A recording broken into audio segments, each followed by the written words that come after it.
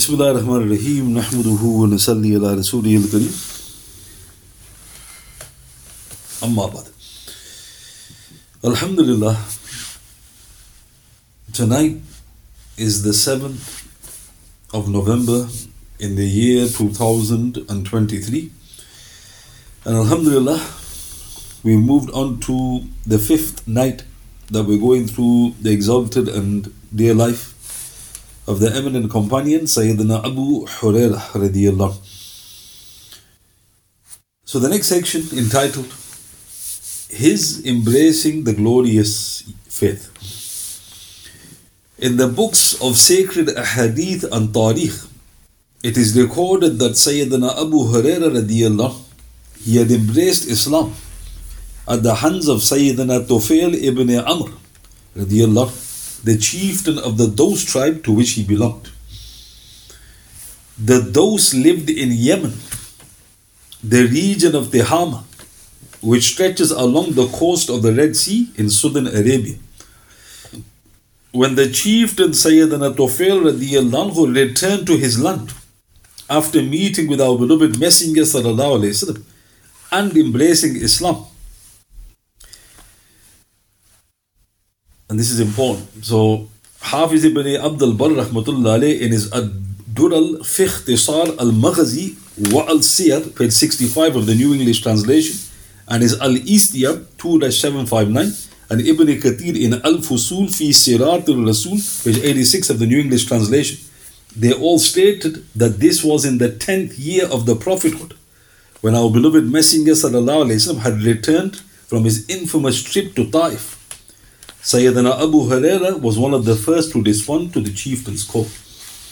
So let's add a few nuts and bolts. So it's the 10th year of the prophethood. So like I mentioned, when we went through our beloved mother Sayyidah Khadija's life, that was the year she passed away. That was the year of grief. Abu Talib passed away, his beloved wife passed away, and he was stoned at Taif.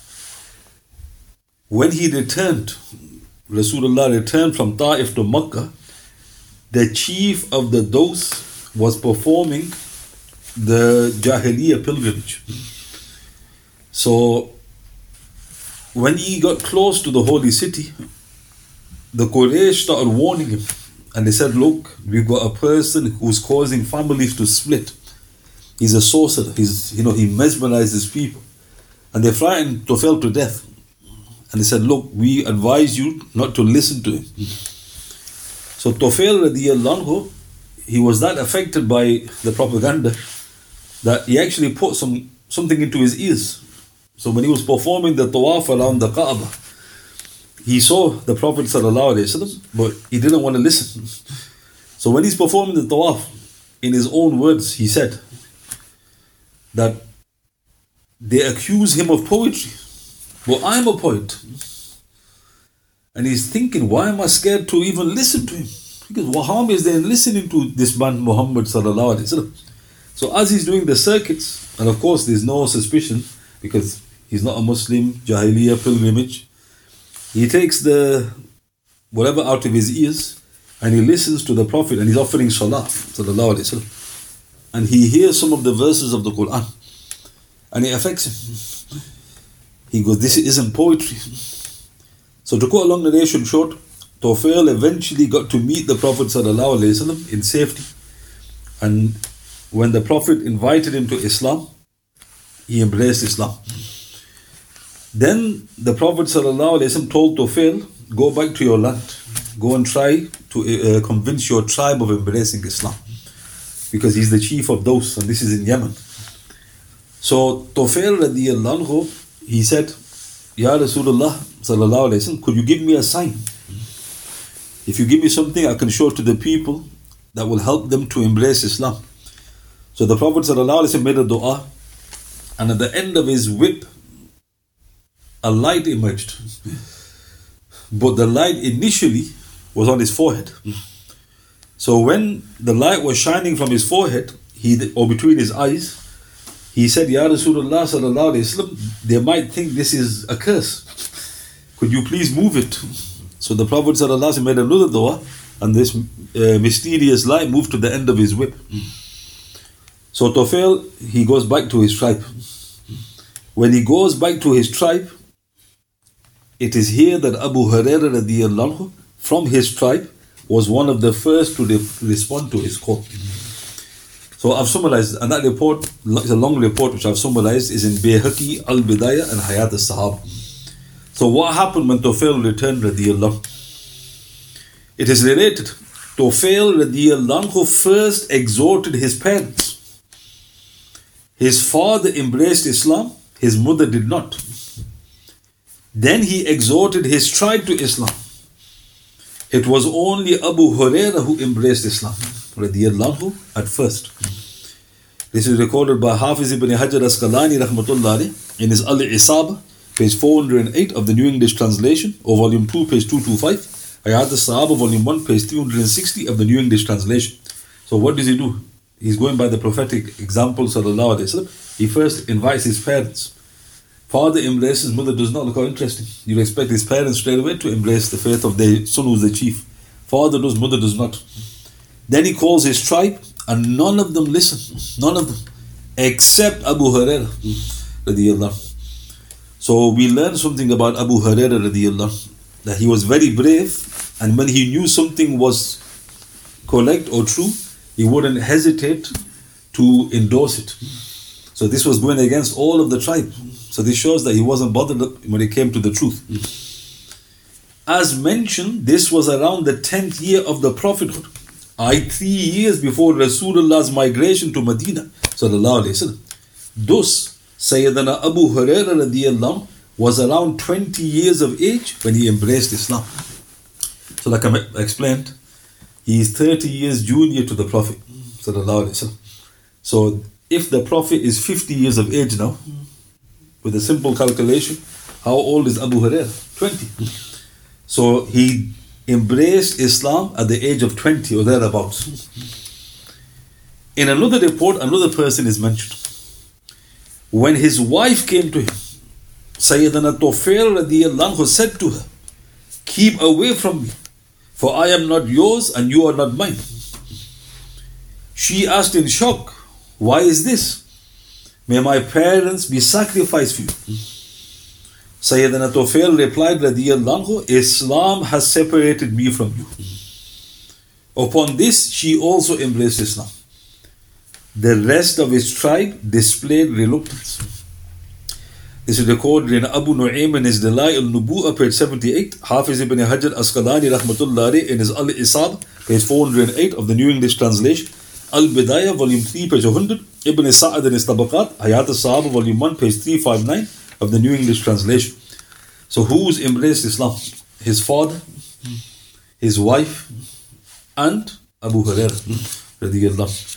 So now what's interesting, he said to his wife, "We're no longer married, for want of a better word." She goes, "Why?" Because Islam has separated us. Now this is before the command came where marriage of these sorts are not allowed. So this shows the beautiful fitrah of Tufayl. But his wife immediately embraced Islam, and the rest of the tribe were reluctant. Now keep in mind, he's not just telling them about Islam, he's showing them the miracle. It's not as if he's just giving them dawat. A man has emerged from Makkah, he's calling himself a prophet. He's keep on pointing to the miracle. So they're looking at this and they're still, in denial. Sayyidina Tufayl radiallahu anhu naturally was furious that his tribe had refused to listen to him, apart from the 3 honorable exceptions. Thus he quickly returned to Makkah to inform Rasulullah of the state of affairs. So think about this. He went all the way to Yemen. And this is over a week's journey. So it's not like he's just going there, going back the same day. He's going all the way backwards and forwards. Why is he going back to the Prophet sallallahu alaihi wasallam? He's furious. Abu Hurayrah relates the report radiallahu anhu. Tufayl ibn Amr Dawsi radiallahu anhu came to the Prophet sallallahu alaihi wasallam and informed him his tribesmen had disobeyed him. They had refused to embrace Islam. He thus requested Rasulullah to make a dua against them. Sallallahu alayhi wasallam. The Prophet sallallahu alayhi wasallam, upon hearing this, he turned his face towards the Qibla and he raised both his hands in supplication. the people in their hearts now thought that very soon the Daws would be destroyed. The Prophet thereupon supplicated sallallahu alayhi wasallam, O Allah subhanahu wa ta'ala, guide the Daws to me. And he repeated that 3 times. O Allah subhanahu wa ta'ala, guide the Daws to me. O Allah subhanahu wa ta'ala, guide the Daws to me. This is in Sahih Bukhari, number 2937, 4392, 6397. Sahih Muslim, number 2524. Bayhaqi in his Dalai al-Nubu'ah, 5-359. Kanzul Umal, number 34,010. So look how strange. Who would you expect to have compassion upon his own family? You'd expect Tufayl. He's the chief, he's grown up, this is his family. Who's got more compassion for his tribe? Rasulullah. Has he met them? So this shows his rahmatul lil alamin. Their own chief wants them to be destroyed. And the Prophet ﷺ makes the dua a complete opposite. He goes, guide them to me, oh my Lord, guide them to me. Another interesting point, some of the etiquettes of dua are highlighted here. When the Prophet ﷺ was told to make a dua, he turned towards the Qibla. So this is sunnah. So people, when you ask them, why are you facing the Qibla? Salat, obviously. But it's also a sunnah to make a dua facing the Qibla. You don't have to, but it's better. Then he raised his hands. And then he made the dua 3 times. So this is also sunnah, to repeat something 3 times, asking Allah the Almighty and Glorious. So now, look at this very briefly. So this is the 10th year of the prophethood. It's still the Meccan phase. Tufayl has embraced Islam. Has he become a companion? Of course. He's embraced Islam at the hands of the Prophet sallallahu alaihi wasallam. The same, few weeks later, Abu Hurayra embraces Islam. Is he a Sahaba? No. So this is interesting. So he's embraced Islam, but now the question is, when did he become a companion? It is possible that Sayyidina Abu Hurayrah radiyallahu had also come on this second return trip with Tufayl radiyallahu to see our beloved Messenger sallallahu alayhi wasallam. For there is an authentic report on the authority of Abu Hurayrah himself. So some scholars use this as a proof that he had embraced Islam and become a companion in the Meccan period. Which proof? In Tirmidhi, number 3864, Sahih Gharib, Mishkat, number 5997, Abu Hurayrah relates himself, radiyallahu. Rasulullah asked me, sallallahu alayhi wasallam, Mimman ant? To what tribe do you belong? I replied, Min Daws, from the Daws. The Prophet sallallahu alayhi wasallam said, Ma kuntu ura inna fi dawsin ahadan fihi khair. I had thought that there was none amongst the Daws with any good in him. So let's look at this. Is this an authentic report? Yes. Imam Tirmidhi stated it's Sahih. And he grades very few hadith Sahih. This is one of them. And it's also in Mishkat. So what was the question the Prophet asked Abu Hurayrah radiyallahu? He said, what tribe do you belong? Meaning this was the first meeting. He didn't know what tribe he belonged to. He said, I'm from the Daws. Look at the wording. This is the clue. The Prophet ﷺ said, I thought there was no goodness amongst the Daws. Daws, think about this.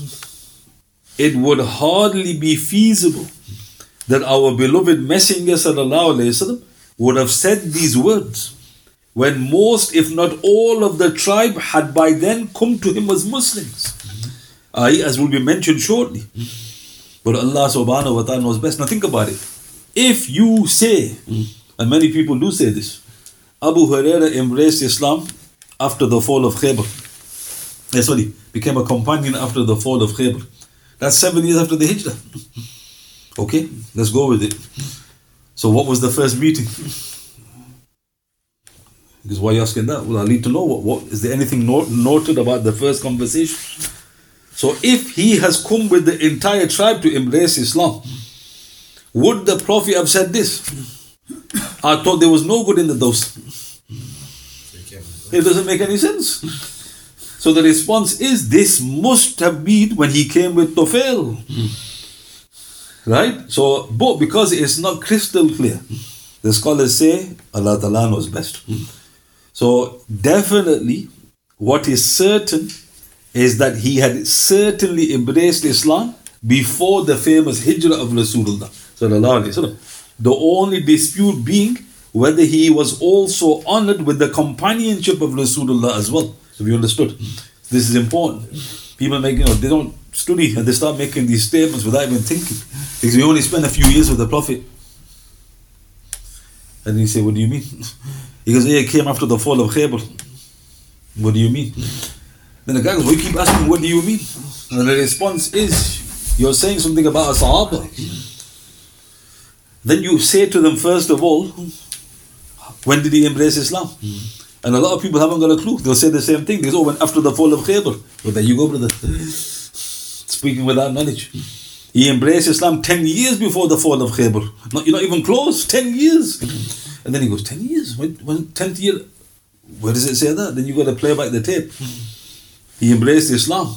The only dispute is whether he was a companion.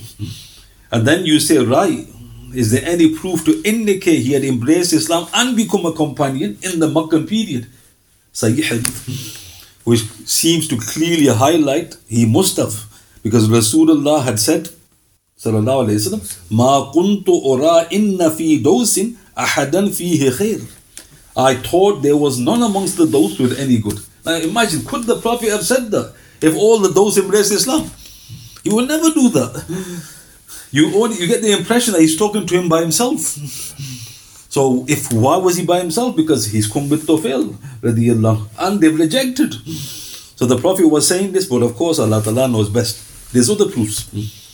Another indirect proof of this is the hadith in Sahih Bukhari, Abu Dawud Ibn Kathir Sirah volume 3 page 281 of the English translation, in which it mentions there was a heated dispute between Abu Hurayra and Abban ibn Sa'id ibn al-As radiyallahu anhu when the spoils of war were being distributed after the fall of Khaybar. So I'm not going through all the report, just the gist of it. There was like an argument between Abu Hurayra and a Sahaba called Abban ibn Sa'id ibn al-As about the spoils. Abban radiyallahu anhu requested Rasulullah to give him a portion of the spoils. Sallallahu alayhi wasallam. Abu Hurayra interjected radiyallahu anhu. He goes, don't give him a share, Ya Rasulullah, for he killed Qawqal. So be honest, do you know what's going on? So here, okay, I'm in a dispute. Why is Abu Hurayra not wanting Rasulullah to let this Sahaba take spoil? And what did he say? Abu Hurayra radiyallahu, he killed Qawqal. Nu'man ibn Malik ibn Ta'laba radiyallahu. What was he referring to? Abu Hurayra radiyallahu. He was referring to an incident during the Battle of Uhud.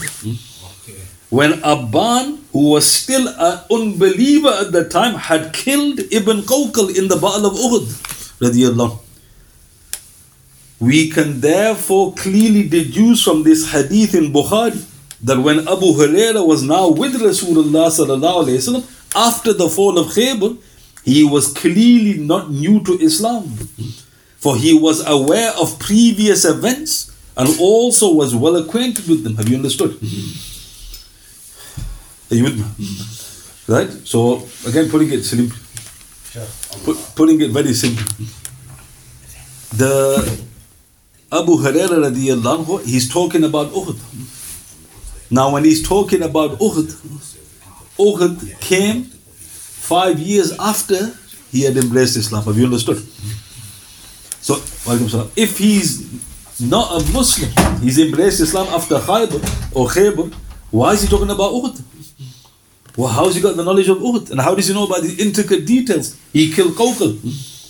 So this indicates he's a Muslim and he knows, meaning he must have met the Prophet ﷺ, or he must have learned this from other senior companions.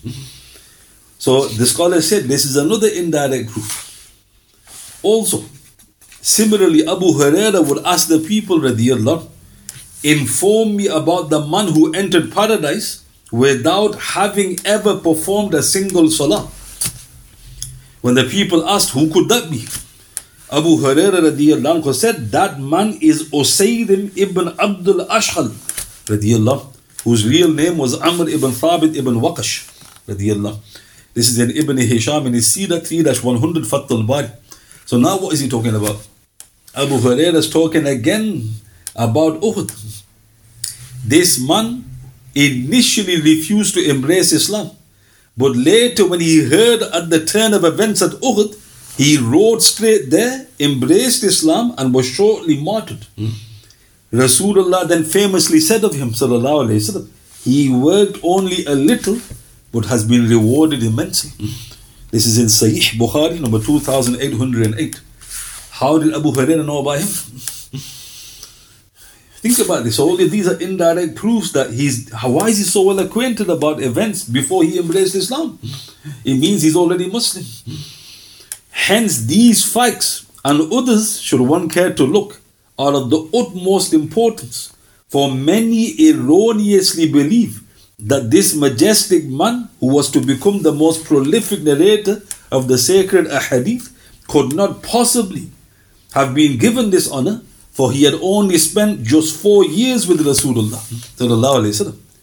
What they thus failed to take into account was the 10 years of his Islam prior to that, which is clear. Thus he had been a believer for 14 years during the lifetime of Rasulullah sallallahu alaihi wasallam. But of course, Allah Ta'ala knows best.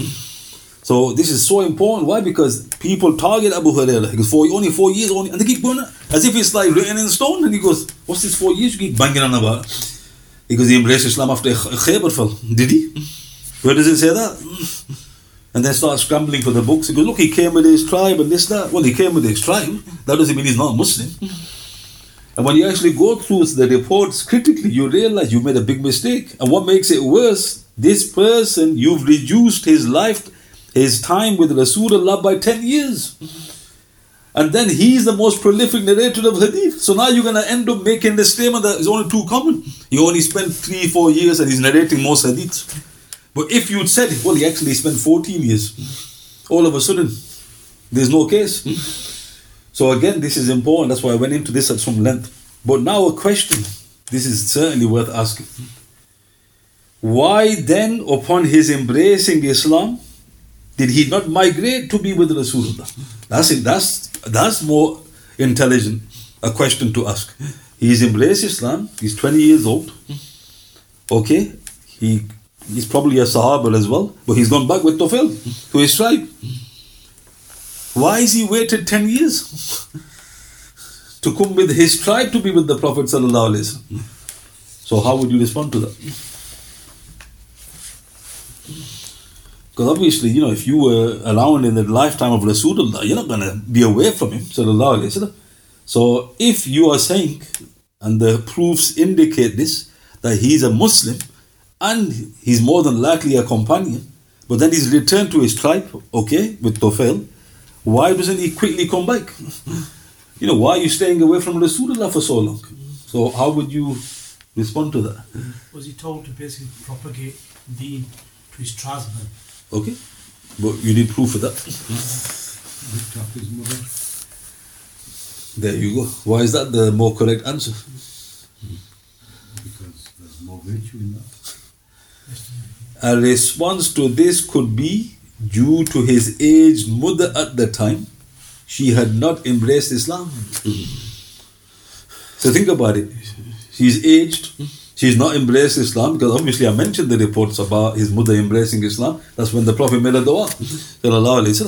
So obviously he's torn. He's thinking, well, I can't just leave my mother. My mother doesn't want nothing to do with the Prophet. So that's probably, and again, we can't say with certainty, but that is more than likely why he was forced to stay with his tribe. Have you understood? But then later he went, because why? Because all the tribes coming to embrace Islam now, his mother included. But she doesn't embrace Islam until the Prophet makes a dua. So if you notice, you can go through it with a fine comb and you realize where the truth lies here. So note again. Abu Hurayra's embracing Islam is not as simple as people make out to be. You look at the facts and the figures, you realize that people are making some serious blunders. And when you go through it, you realize. So now, if he spent 14 years with the Prophet, that actually makes him a senior Sahaba, not a junior Sahaba. But he was definitely a Muslim during that period of 14 years. The only discrepancy is whether he was a companion of the Prophet ﷺ. But of course, Allah SWT knows best. And inshallah, tomorrow I will mention what happens thereafter. I.e., when the tribe, now the 7th year after the Hijrah, are all coming now to embrace Islam at the hands of the Prophet ﷺ. So all I mentioned today was basically his embracing the glorious faith. I mentioned a little bit about Tufayl. And also what's very important to highlight, he now becomes one good deed of Tufayl. He now becomes one good deed of Tufayl. Now think about that. You can only appreciate how much virtue Tufayl has acquired when you go to Abu Hurayra's life. And this is showing the virtue of da'wah. If a person is not doing any da'wah, he's really, in worldly terms, he's a simpleton. Because that is the place where you get the maximum returns. You cannot beat the deed of da'wah in terms of returns. Tufayl, imagine, Abu Hurayra is one of his good deeds. And what's touching, Tufayl was martyred in the battle of Yamama, in Abu Bakr's Caliphate. So he left the world stage many years before Abu Hurayra. Are there any questions you'd like to ask? سبحان الله بحمده سبحانك اللهم بحمدك أشهد أن لا إله إلا أنت أستغفرك وأتوب إليك وأعوذ بالله من الشيطان الرجيم سبحان ربك رب العزة عما يصفون سلام على المرسلين الحمد لله رب العالمين بسم الله الرحمن الرحيم والعصر إن الإنسان لفي خسر الذين آمنوا وعملوا الصالحات وتواصوا بالحق وتواصوا بالصبر صدق الله